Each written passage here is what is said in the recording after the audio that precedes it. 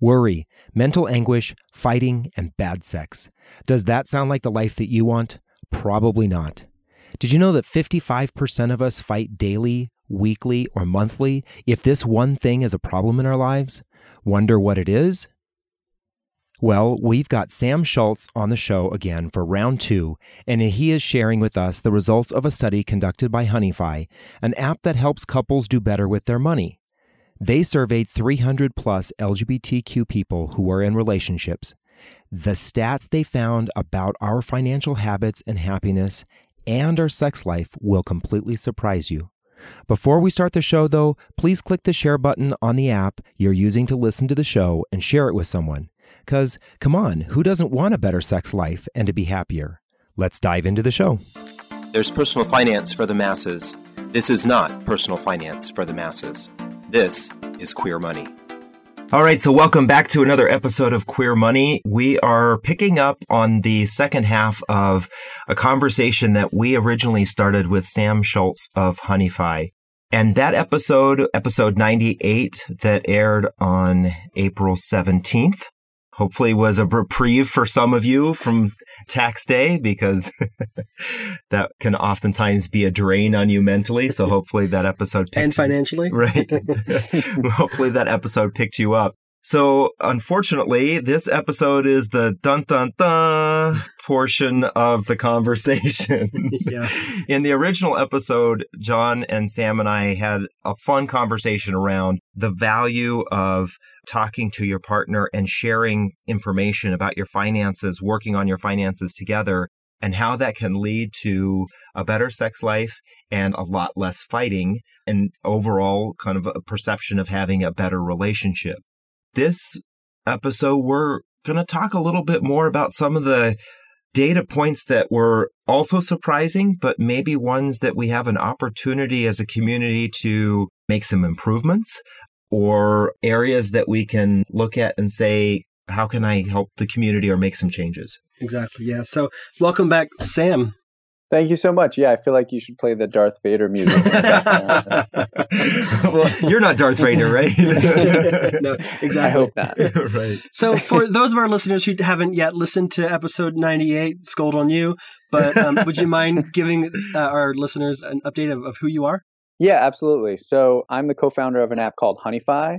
It helps couples manage money together. And, we did this study of 300 LGBTQ couples on how they manage money together, how they communicate about money, the challenges of doing that, and their goals. So some really interesting results, some happy ones, some sad ones, but we'll talk about them all, I'm sure. Yeah, exactly. Right. Yeah. And just to let our listeners know, David and I have been using the Honeyfi app. David absolutely loves it. It's allowing us to get a little bit more granular than we have with any other apps that we've used before. We are big proponents of spreadsheets, but we know that not everybody is. And we do like that Honeyfi seems to kind of provide the more granular look that we get from our master spreadsheet. So that's pretty cool. So check out the Honeyfi app for sure. Although John says that it gets granular, the thing that I love about it is it's super easy because I can just scroll through our transactions and I can say that one goes to this category if the automatic category that is selected by Honeyfi isn't a correct one. So I love how simple it is to use. It's very visual. So if you have concerns about managing your money, this is a great place to start. Yeah, thanks so much. And just so your listeners know, it works similar to Mint. So you link your accounts and then you can decide how much you want to share with your partner. So if you're not quite there yet where you're sharing everything, that's no problem. You can control that for each account you add. Absolutely. So one of the opportunities that came to me from the study is exciting to see that as a community, LGBT community, that includes everybody, that by and large our household income, or at least our individual income, is doing quite well. That doesn't seem to be a concern, but there does seem to be a problem with, or an opportunity with us being able to maybe save more money than we have been or are, and maybe ways that we can better spend the money that we do make. One of the concerns that came up to me was, according to the Honeyfi study, 33% of us couldn't afford a $500 emergency.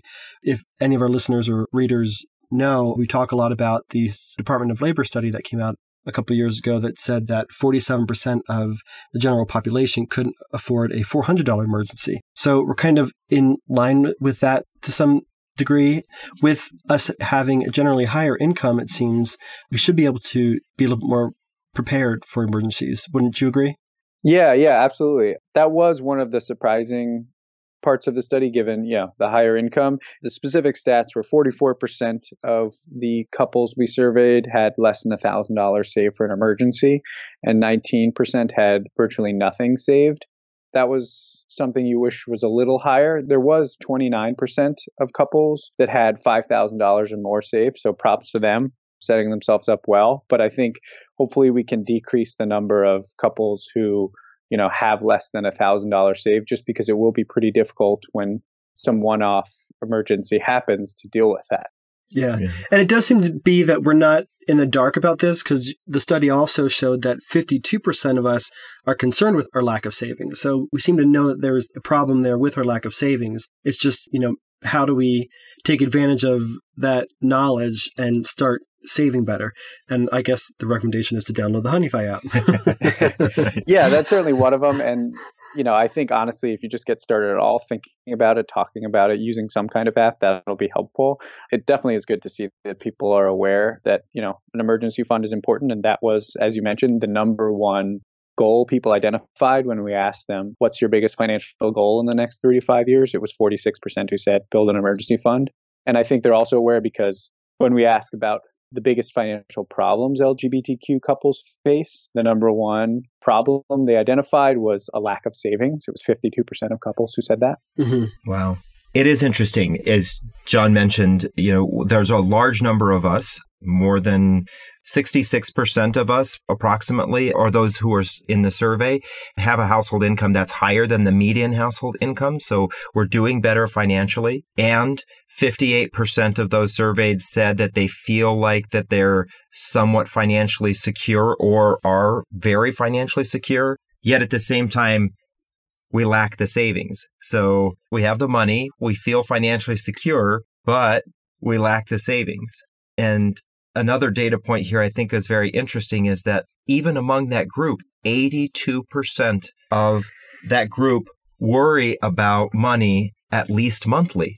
So is there some sort of what are we doing? Ingrained in our heads as human beings or as Americans or as individuals that we must worry about money even though we think that we're doing okay or we actually are doing okay?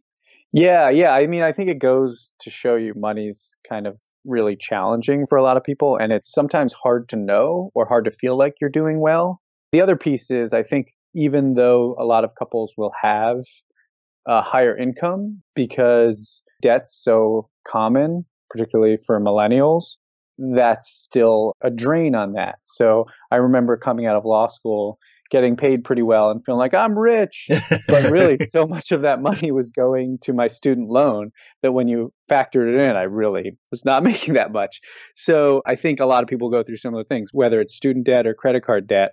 It may not feel like you're making all that much money after you subtract out some of those other costs. I think that there are two things that you just said that are very interesting. The whole idea that in general, money is a concern for most of us because there is a lack of knowledge. We don't typically come into the world with tools or come into adulthood with the tools that have prepared us on how to manage our lives financially. And I think that's why there's this explosion of apps just like Honeyfi, because so many people out there are like, I don't know what to do.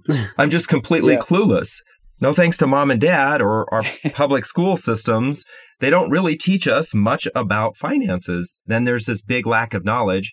So we do graduate from college or high school and we get a job and all of a sudden we're like, yay, I'm rich. And then the reality of life sets in that we have debt, student loan debt or credit card debt, or just our regular cost of living expenses. And that brings us down. And then I think the other thing that you kind of highlighted there was this idea that we want to feel successful and we want to feel a part of everything, but then we start comparing ourselves to the other people. I must not be very good because I'm not like that person. I don't have that car, or I don't have that house, or our family doesn't dress like that, or, whatever the case may be. So we kind of potentially drag ourselves down, even though we might be in a financial situation that is fairly decent or better off than some of the people who drive the nice cars and have the big houses. Well, I think it's interesting that you say that, because the study also highlighted that some of our top spending categories are dining out, entertainment, and travel, at least the respondents to the survey. That money's not going towards investments or savings or even a mortgage, which is a forced savings. Yeah. I think maybe some of that plays into the whole narrative of our sort of social media culture at times, where we're sharing the best parts of our days or our weeks or our months, and it makes it look like we're living this extravagant life, and that leads everybody to spend a little bit more on maybe stuff they might not, or they might not actually prioritize as high if they were asked, but they actually spend more money. I know there are studies that show like the more time you spend on social media, the more, you tend to spend on stuff like travel and food. And maybe if that's what you want to do, that's awesome. But I think for some people, they're just doing it more out of wanting to be able to post that cool Instagram photo. And that's not necessarily what's going to lead you to the best financial decisions. Right. Nobody wants to see your Instagram picture of your top ramen in the microwave. It was funny. Unless you have a really ironic Instagram account. Yeah, that's true. That's true. I did post one time, John and I were having a long day of work at home, and I posted a picture of 2 peanut butter and jelly sandwiches as our dinner for the night. We got a few comments on that one. That wasn't too sexy. No. So, but the point there is, and it kind of reinforces the problem that David and I have, or that we had, was that we were spending to keep up with everybody else's expectations. We were spending so that we weren't excluded from our new LGBT community. We were overspending in clubs, overspending in bars, overspending on clothing. We realized after we got buried in debt that those actually weren't necessarily the categories we wanted to be spending the most in. We wanted to save for retirement. We wanted to save for travel. We wanted to be able to donate more to charity. And we weren't doing that. We were spending a lot on diesel jeans. We were spending a lot on cocktails, right. $15-20 a pop. And I wonder to what extent the respondents of the survey feel that they're doing the same thing. They're overspending in entertainment and dining and travel, when that may not necessarily be where they want to be spending their money. Yeah, that's true. Another interesting part of the survey was just we asked couples about what tools or resources they use to help them with their money. Yeah. And we had 35% said they don't use any. There were many options, including an other where you could list anything. And there was family and friends, which were an option. And 35% saying they don't use anything was just really, that was much higher than I anticipated. And I think it just goes to show like there's a lot of resources available to people. And I think if they were able to use them a little better, I think they'd probably find themselves making smarter decisions. So I have to ask, for your app to be successful, you need to market it and promote it. Do you think that this 35% of the population either lacks awareness of the available tools and resources, or is it a lack of interest? It's probably a bit of both. I think there are some people that are taking more of an ostrich approach where they're sticking their head in the sand and just ignoring the problem. And then when it gets bad enough, they'll deal with it. And then there are probably others that are just not as interested in it. I mean, I think with Honeyfi in particular, we see a lot of couples where one partner is much more interested in finances than the other. And this is where I think it's valuable to use a tool that's designed for a couple, because we've found that when we can get both partners involved in using the app, both of their levels of engagement go much higher. Mm-hmm. And that tends to lead to just more awareness, more conversation in the app or in real life, and more success financially for the two. Because, there aren't many problems that get better when you ignore them.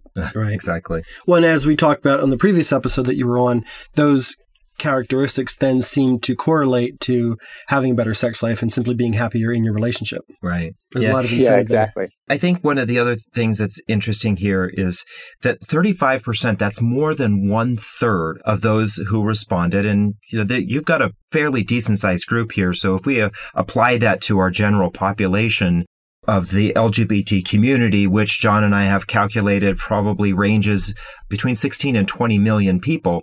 So if 1/3 of them, 16 to 20 million people, we're talking about potentially 5 to 7 million individuals in our community who are not preparing at all financially for the future because they're just not doing anything to be prepared.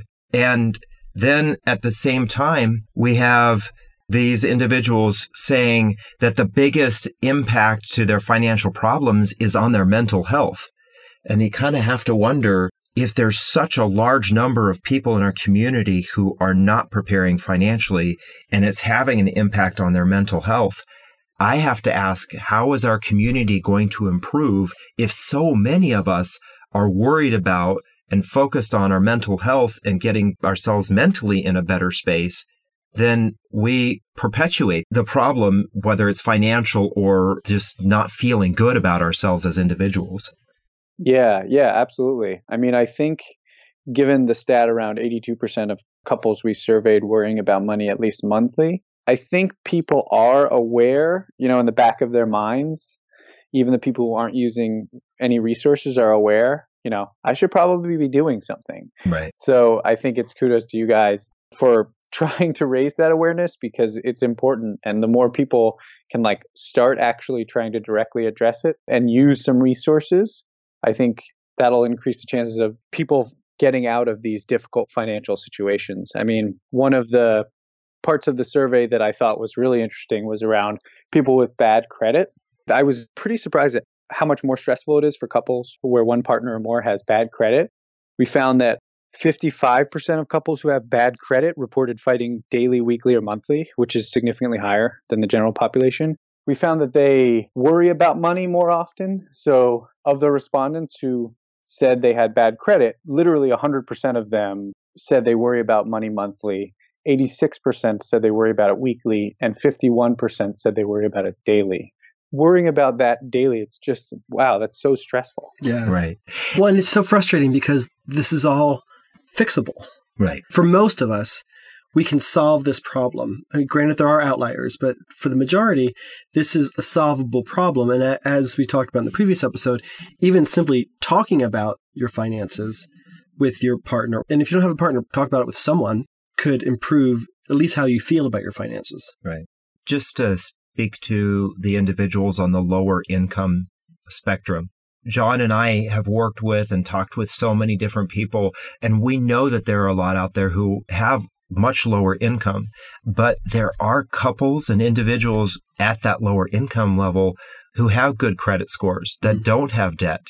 It all comes down to the fact that they are managing what money that they have appropriately and living the lifestyle that's appropriate to the income that they're earning. Whether it's the income they're earning because they chose a particular field that they knew that they were going to be earning less, or you've gotten yourself into some sort of financial situation, whether you've lost a job or you're disabled, there are still ways for you to live within your means and still have a decent credit score and pay off your debt when you're at that lower income. If your happiness and your financial security was purely based on your income, the respondents of this study have, on average, higher income than the general population. They should then also be reporting much more positive numbers in some of these more challenging areas. Right. So it's not necessarily, as you're saying, it's not about income. It's about how you're managing those expenses and how engaged you are with those expenses. Yeah. Absolutely. And Sam, I'm just going to add one other thing here. John and I, the whole reason why we do what we do is because we want to elevate our community, because there are so many of us who have so many other circumstances in our lives that can cause us angst or frustration or whatever the case may be. We want our lives to be better. And if there's something we can do to make our lives better, we need the time and the energy and the money to be able to do that. If we're constantly worrying about money because of the choices that we're making on what we spend on or whatever the case may be, then we don't have the time, energy, or money to help our community or help our family or help ourselves because we're just constantly struggling. We're constantly in a place of scarcity.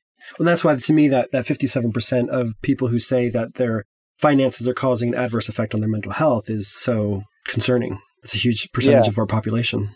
Yeah, no, and I feel like the more people like you can be sharing honest stories about hey, this is what I went through.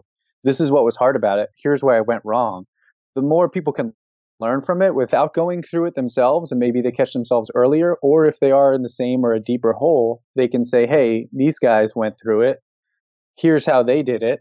If they can do it, I can do it.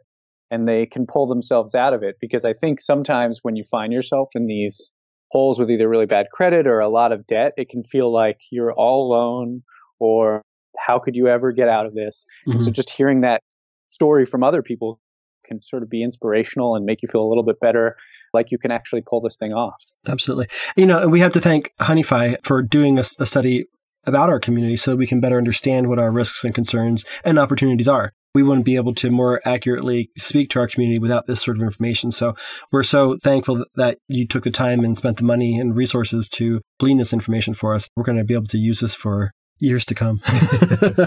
That's great. No, absolutely. Yeah. That's great. I'm just glad it worked out and that we found so much interesting and insightful data. Sure. Right. And I'm going to kind of piggyback off of what David sort of starting to say. An area of opportunity that we also saw with the Honeyfi data was that only 6.31% of respondents say they at least some of their discretionary spending goes towards charities. And like David said, part of why we do what we do is because we obviously still have not yet achieved equality. The LGBT community hasn't necessarily achieved equality in this country. And it's hard to achieve that if we don't have the time, freedom, or the financial freedom to be able to give to the causes and organizations that will help advocate for our equality. So that was a number that came out that was quite concerning to David and me. Yeah. No, that's a great point. All right. So Sam, with all this data and lack of knowledge that seems to be going on in our community, it seems like a tool like Honeyfi is perfect for our community. Can you give us a little bit of an explanation again about how the app works, how a couple would use it, and the value that they would get from using it?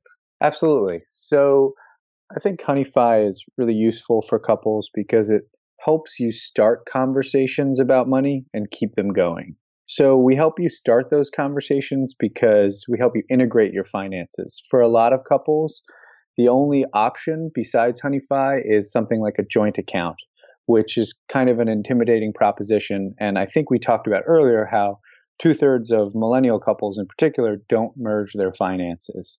So it's important to have that middle ground option for couples, because when you link an account to the app, like you would for something like Mint, we allow you to control how much you're sharing with your partner. So transactions, balances, that control is really important for a lot of couples. Then once you have your finances integrated, we help you continue the conversation about money and keep talking about it with your partner by doing a lot of the heavy lifting with the kind of annoying and tedious day-to-day financials. So we help you track a budget, track your bills, see when they're coming due, track your spending. And we have little features in there to help you communicate about money so you can comment on transactions and react to transactions, stuff like that.